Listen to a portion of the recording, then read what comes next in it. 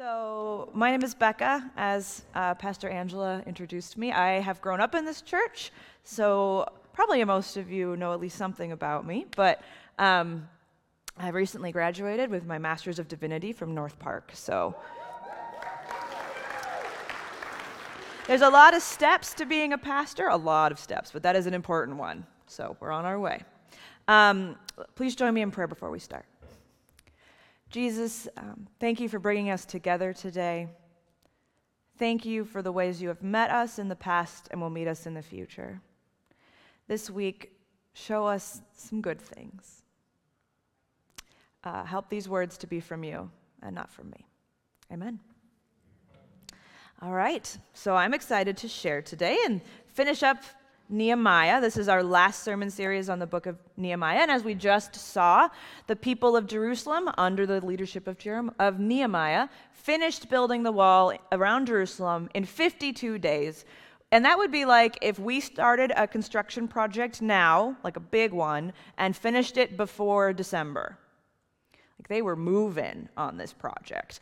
And they just, at the end, they have a big celebration because the finishing of the wall was also at the same time as a traditional festival, the Festival of Booths, which is a weird name for a festival. But what they're celebrating is the wanderings in the wilderness that they did a long time before and the way that God had provided for them during the wilderness wanderings. And it's the same sort of providing that God has done now. So here's a little hint. When you guys read through the Bible and there is a festival going on, try and figure out which one it is because it's usually like theologically connected in some way, especially in John. There's just a side. So today's topic, you might have gathered, was God's can-do people look for ways to celebrate what God has done. So God's people are called to take the initiative and to celebrate. So I don't need a show of hands or anything, but I'm sure there's at least one or two of you being like, really? It takes initiative to celebrate? And we're supposed to do that? Most of the people that really take the initiative that we think of, and we probably aren't the people that we also think of as throwing this huge party, right? They're too busy for that. Or you're thinking, does the Bible really tell us to celebrate like that? I mean, aren't we supposed to like sit in a room and read our Bible for hours? Or like go listen to someone preach a sermon for hours? And while that has been done in church history, the Bible does actually tell us to celebrate. Because when we celebrate, we use the resources and gifts that God has given us to enjoy ourselves and the simple pleasures and thank God for what he has provided. And our joy brings God joy. It's always a good thing. But since celebrating is not always an intuitive part of what it means to be a Christian in today's world, let's look at Nehemiah 8 specifically and see what God's can-do people do to celebrate well. So the first one, God's can-do people celebrate by reflecting. So the first thing they do is reflect. The video we just watched with the kids retold the story about how hard it was to build the wall and the fact that there were enemies fighting them from the outside and there was like poverty and starvation on the inside and it was hard to complete, but everyone gave their all to finish the wall. And then it's time to celebrate all the ways that God had met their needs because this wall had become their God story. Right? This is the way God had met them, and they're going to share that story with each other and do that reflecting. But we can only celebrate the wall being built if we think about how hard it was and reflect on it. If we just came upon the walls of Jerusalem and saw them already built and didn't know how quickly they had been built, didn't know that they'd been on the ground for over 100 years, didn't know that the people had to stand guard while they built them, we would be like, great, city walls. See those all the time. If we didn't reflect on why this was so amazing and worth celebrating, we wouldn't need to celebrate. And the same is true in our lives. When we get together to celebrate somebody's birthday, the hope is we at least think a little bit about like who we're celebrating and like maybe their past year. Otherwise, it's just a cake.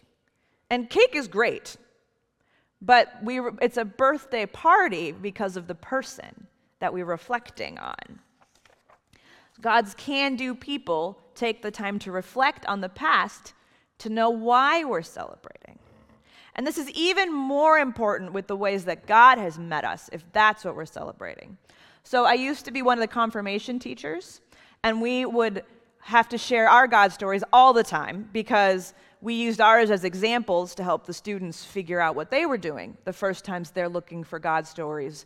So we would spend like the whole week trying to be really intentional to be like, where did God meet us? And what sort of things did we do? And then we'd get to Sunday and all of the teachers would get together, and there was like 5 of us, and we'd be like, anybody have a God story this week? We'd all be like, no, I forgot. We were looking, and we were trying to reflect and trying to remember, and we still couldn't remember. We still forgot the ways that God met us in stressful moments, or provided a friend to listen to me, or like I was running late and I was able to make it on time for some random reason because traffic was really good. Like some of those little God stories, which I just forgot. And I can't celebrate them if I forgot them. So we need to be the kind of people to reflect on our lives. We don't want to go through life without ever thinking about it. When I was writing this, it reminded me of Calvin and Hobbes. If you guys I love Calvin and Hobbes. And there's a series of them where he does something at school. I don't even remember. But Hobbes is asking him later, like, what he learned about school after this big incident. And Calvin kind of pauses and doesn't know. And Hobbes is like, live and don't learn. That's us. And we don't want to be those people that live and don't learn. And it's the same if we celebrate without reflecting. It's like living without learning. It's just a cake. It's not a birthday party. So to be God's can-do people, think and reflect on your life, even if it's just the last day, for ways that God has met you so that you know what to celebrate. So the next thing we can learn from Nehemiah about how to celebrate well is that God's can-do people celebrate well by encouraging each other. So in this section of Nehemiah, we are introduced to Ezra for the first time. Ezra and Nehemiah are contemporaries, and the book of Ezra is taking place around the same time, although they have different focuses. Nehemiah is a little more of the practical government official, and Ezra is a priest. But like Nehemiah, Ezra did not grow up in Jerusalem or in Israel. They were part of the exile. So if any of you guys from confirmation, I don't think a lot of you are still in the room, but we remember the Babylonians, when they took over, what they would do is they would take the educated, they would take the religious leaders, the governmental leaders, anyone with any education, and move them to somewhere else, right? You can't start an uprising if all of your people that have the time to make an uprising are not there.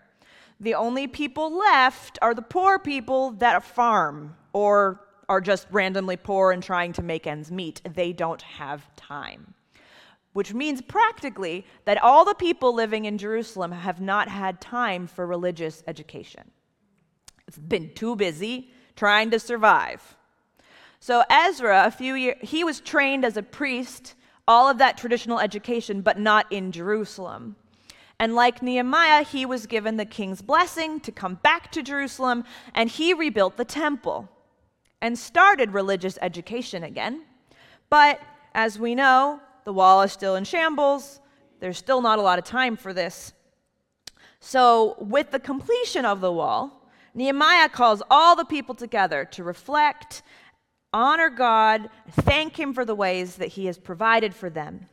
And Ezra, as the lead priest of this community, reads from the law. Now, when we use the law in the Bible, we're meaning the first 5 books: Genesis, Exodus, Leviticus, Numbers, and Deuteronomy. So they all get together, all the men, women, and children, and they stand and they listen to it being read, and the text says that they all started to weep. And now I can imagine there's at least one person, either online or listening to me, that's saying, I would cry too if I had to stand in a huge crowd listening to someone read Leviticus.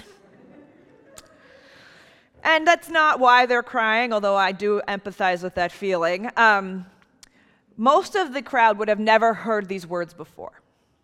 And this is the section that defines their relationship with God. And especially in Deuteronomy, so that's the end of it. And it describes the covenant relationship, setting out the special guidelines and rules. And it says very clearly that God will always be their God. He will always love them and protect them. But there will also be consequences for poor choices on the part of Israel. And the end of chapter 29 in Deuteronomy describes the nations looking at the land of Israel with shock as it destroyed, burning, and empty. They ask why this has happened, and this should end up on the screen for us.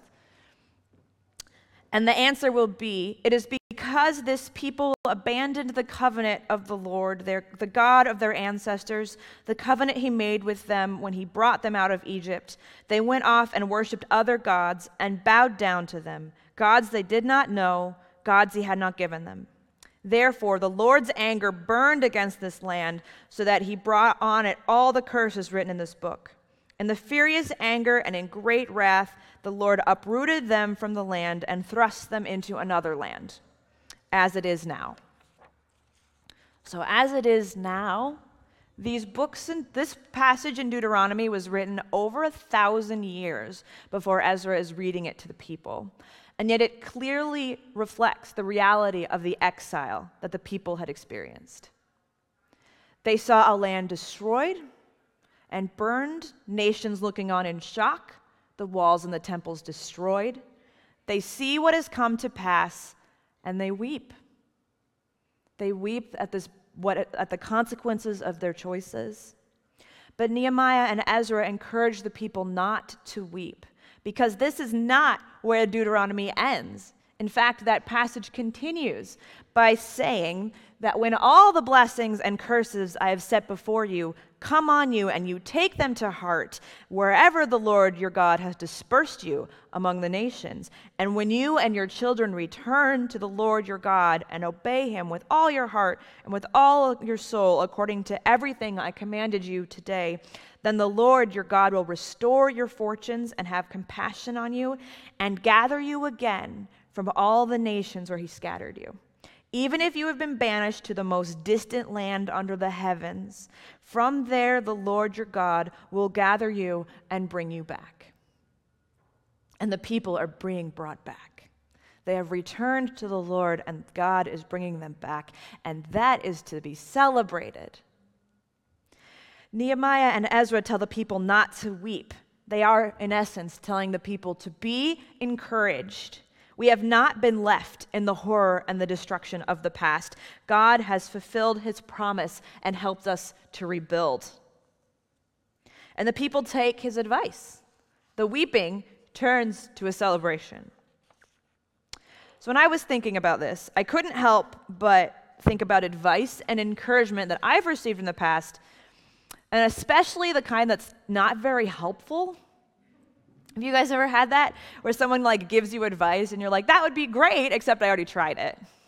Or well, X, Y, and Z means that would never work, but thank you for jutting into my life anyway. They offer you encouragement without knowing the whole story, right? They don't know you well enough for the encouragement to really mean something. And so a small example from my own life, I've been going to counseling for the last few years, just working on stuff. I encourage everyone to do it. And one of my things is conflict, which I don't like conflict. So it's not uncommon for me, if I'm in a situation where I need to stand up for myself, that's a challenge. Even if it's something as simple as, I don't want to go to that restaurant, let's go to this one instead. Even that can sometimes cause me to be stressed out. And so when I would do that, and I would say something, and I would go to my counselor, and she would be like, recovery success, high five. And I always appreciated that because she knew that that was something I'd worked hard at, and it was worth celebrating and encouraging me for it. And if I was with any of you guys and I was like, hey, I want to go to Scott's instead, you'd all be like, that's great. We can do that. You'd have no idea that that was something that needed to be celebrated because I'd never told you. So we need to encourage each other, but to do that well, we need to be known by each other. And that's why Nehemiah and Ezra are able to encourage the people not to weep. They understand the pain of the exile and the destruction of Jerusalem. Nehemiah spends significant portions of his life, his money, on rebuilding the wall and acting as governor. The struggle and lives of the community are known, so encouragement that leads to celebration at the smallest of victories is genuine and helpful. So in our lives, how do we encourage each other? How are we known? The best way is to really know each other, to know the individual struggles and why the struggle is hard. And it can be really hard to encourage and to celebrate if we're alone. And for me, the pandemic, which my pandemic experience has been bananas because I've been interning at churches, so I wouldn't recommend, but it's been great. But it's put into sharp focus that I'm even more easy for me to isolate myself, right? So my downtime, I watch Netflix or Disney Plus. I attended class online. I go to church in my pajamas, which is nice, over Zoom. But the ease can mean that we don't have the encouragement that we need because our lives aren't known by anyone. We don't share that over Zoom all the time. So where and how you find people who know you and people that can encourage you, that can be in lots of places. And I think the digital world offers us a lot of good opportunities for connections that we couldn't imagine 20 years ago. But we have to work at it, especially if it's all digital.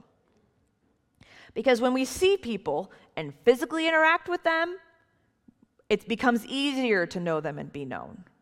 So if we're doing it all digitally, we have to make an even more of an effort to be known. It's not impossible, but it takes work.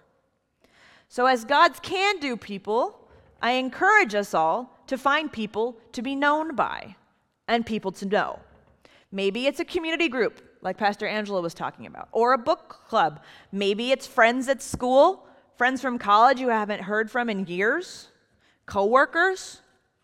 Whoever it is, get to know them well. And the other part is, let yourself be known well. Be vulnerable enough to be known so that way the encouragement that they offer you is also genuine. Know each other and be known so we can encourage each other. Look for those people and put effort into it because it's worth it.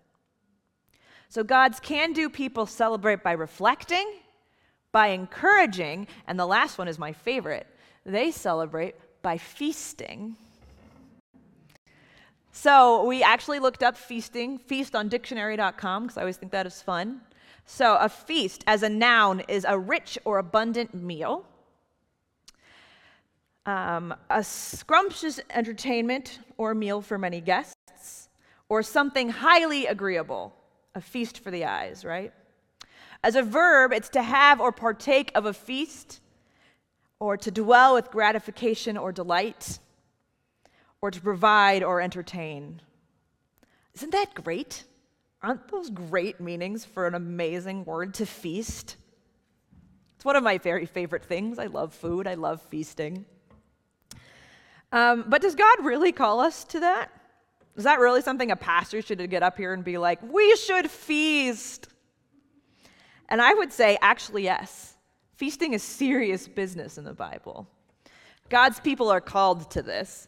Abraham and Isaac throw big feasts in Genesis.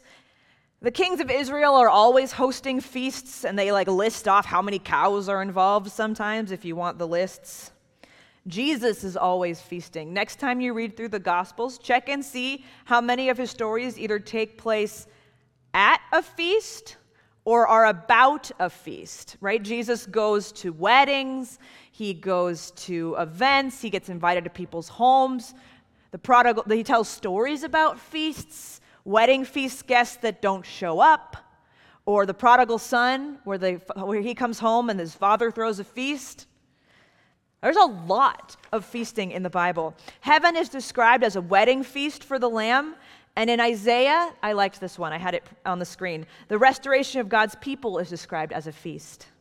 The text says, on this mountain, the Lord Almighty will prepare a feast of rich food for all peoples, a banquet of aged wine, the best of meats, and the finest of wines. Now, you guys can decide what will be at your feast of restoration, but it will be the very best. And Nehemiah encourages the people, go and enjoy choice food and sweet drink, and send some to those who have nothing prepared. This day is holy to our Lord. Do not grieve, for the joy of the Lord is our strength. So feasting is important in the Bible and shows up all over the place. So the next question is, why do we feast? Why are Christians called to feast? Why do we spend money and time and effort creating elaborate dishes and sharing them with our closest people instead of just giving that money to charity? Think of the people of Jerusalem at this point. They have a wall and a temple for the first time in years, but the city's not in great shape. They're still surrounded by enemy nations, and there's economic difficulties and poverty within the community. Don't you think, as governor, it might have been wiser for Nehemiah to call a meeting to work on how to do economic growth or to strengthen the security of the walls even more? There's only so many resources.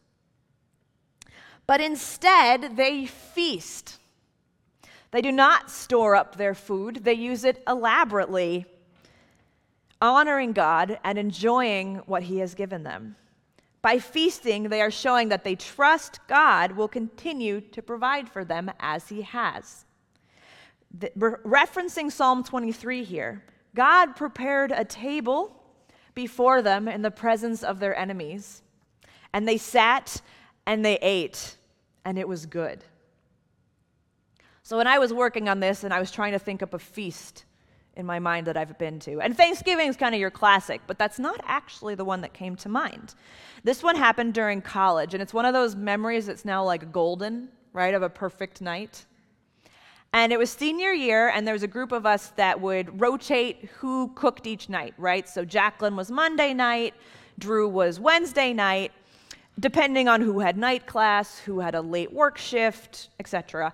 And I was Friday night, and I was also the only night where all of us didn't have anything else going on afterwards. So all of us were free. And one of those Fridays, everybody came and stayed at our apartment for hours. And we sat, and we feasted, and we laughed, and we took our time, because one of the things with a feast is you can't rush a feast.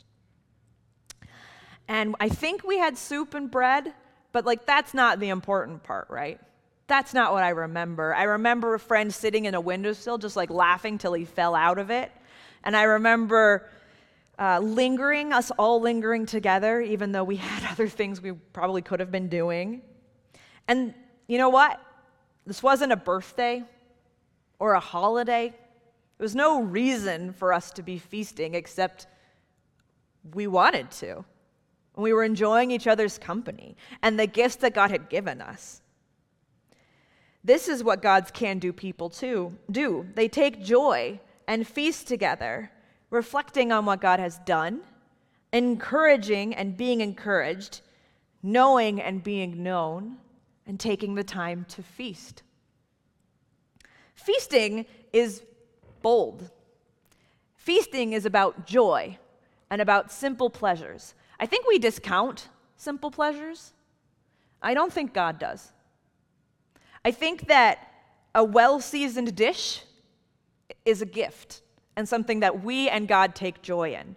Or a secret family recipe, a strong cup of coffee, good conversation. This is feasting, and this is about hope, that the darkness and difficulty are not going to last forever. And I think I'm missing a page. It's on the wrong side. There we go. They're not going to last forever, and that we do not have to live with a mindset of scarcity or a mindset of adversity. Feasting is the practical form of celebrating. So I'm going to read a prayer from this book, which is called Every Moment Holy. And I'm not always one for poetry, but I think this prayer really captures the joy of feasting better than I ever could. And I didn't put it on the screen because I wanted you guys to listen. And if you miss a word or two or most of it, that's okay. See if something jumps out at you, like it's a lectio. So this is called A Liturgy for Feasting with Friends. To gather joyfully is indeed a serious affair, for feasting and all enjoyments gratefully taken are, at their hearts, acts of war. In celebrating this feast, we declare that evil and death, suffering and loss, sorrow and tears will not have the final word. But the joy of fellowship and the welcome and comfort of friends, new and old, and the celebration of these blessings of food and drink and conversation and laughter are the true evidences of things eternal and are the first fruits of that great glad joy that is to come and that will be unending. So let our feasts this day be joined to those sure victories secured by Christ. Let it be to us now a delight and a glad foretaste of his eternal kingdom. Bless us, O Lord, in this feast. Bless us, O Lord, as we linger over our cups and over this table laden with good things, as we relish the delights of varied texture and flavor, of aromas and savory spices, of dishes prepared as acts of love and blessings, of sweet delights made sweeter by the communion of saints. May this meal shared and our pleasure in it bear witness against the artifice and deceptions of the prince of the darkness that would blind this world to hope. May it strike at the root of the lie that would drain life of meaning and the world of joy and suffering of redemption. May this our feast fall like a great hammer blow against that brittle night, shattering the gloom, reawakening our hearts, stirring our imaginations, focusing our vision on the kingdom of heaven that is to come, on the kingdom that is promised, on the kingdom that is already, indeed, among us. For the resurrection of all good things has already begun. May this feast be an echo of that great supper of the Lamb, a foreshadowing of the great celebration that awaits the children of God. Where two or more of us are gathered, O Lord, there you have promised to be. And here we are. And so, here are you. Take joy, O King, in this our feast. Amen. Didn't realize feasting was such a holy thing. God's can-do people are called to feast. But in the last year and a half, most of us probably haven't feasted very often. COVID does make this much more difficult. So now we just have to be creative in our feasting, because you can feel the longing for that, what feasting represents, what we have missed most. And we are still called to it. We must just do it creatively now. So take time to prepare food, or order favorite food from a restaurant, or, send it to each other in the mail. You don't know. Cookies are still good even if they're squished. Take time to linger in each other's company, even if it's lingering over Zoom. And do it because we can, because we want to, because it brings joy and is a statement of hope that this will not last forever and that we trust in God's future. So I encourage you to take time to feast. Let's hear the words of Nehemiah again. Go and enjoy choice food and sweet drink, and send them to those who have nothing prepared. This day is holy to our Lord. Do not grieve, for the joy of the Lord is our strength. With God's can-do people, let us leave today ready to celebrate. Let us reflect on what God has done for us this morning, today, this week, this last year. Let us meeting us in ways we never would have imagined. Let us encourage each other, being known and knowing each other, so that the encouragement is genuine and helpful. And let us feast, lingering together with joy. When we celebrate, we fight the darkness. We stand with hope. We strengthen ourselves with joy and encouragement. We reflect on what God has done and will continue to do, and we enjoy each other's company and the simple pleasures of a feast. God calls us to celebrate, and it is our privilege and our joy to do so. Amen. So I think the worship team is coming back up for a closing song. And I will turn off my microphone so y'all don't have to hear me. So hear the words of benediction. All will be well. Nothing good and right and true will be lost forever. All good things will be restored. Feast and be reminded. Take joy, little flock. Take joy. Let battle be joined. Now you who are loved by the Father, prepare your hearts and give yourselves wholly to the celebration of joy, to the glad company of saints, to the comforting fellowship of the Spirit, and to the abiding presence of Christ, who is seated among us both as our host and as our honored guest, and still yet as our conquering King. In the name of the Father, the Son, and the Holy Spirit, take seat, take feast, and take delight. Amen.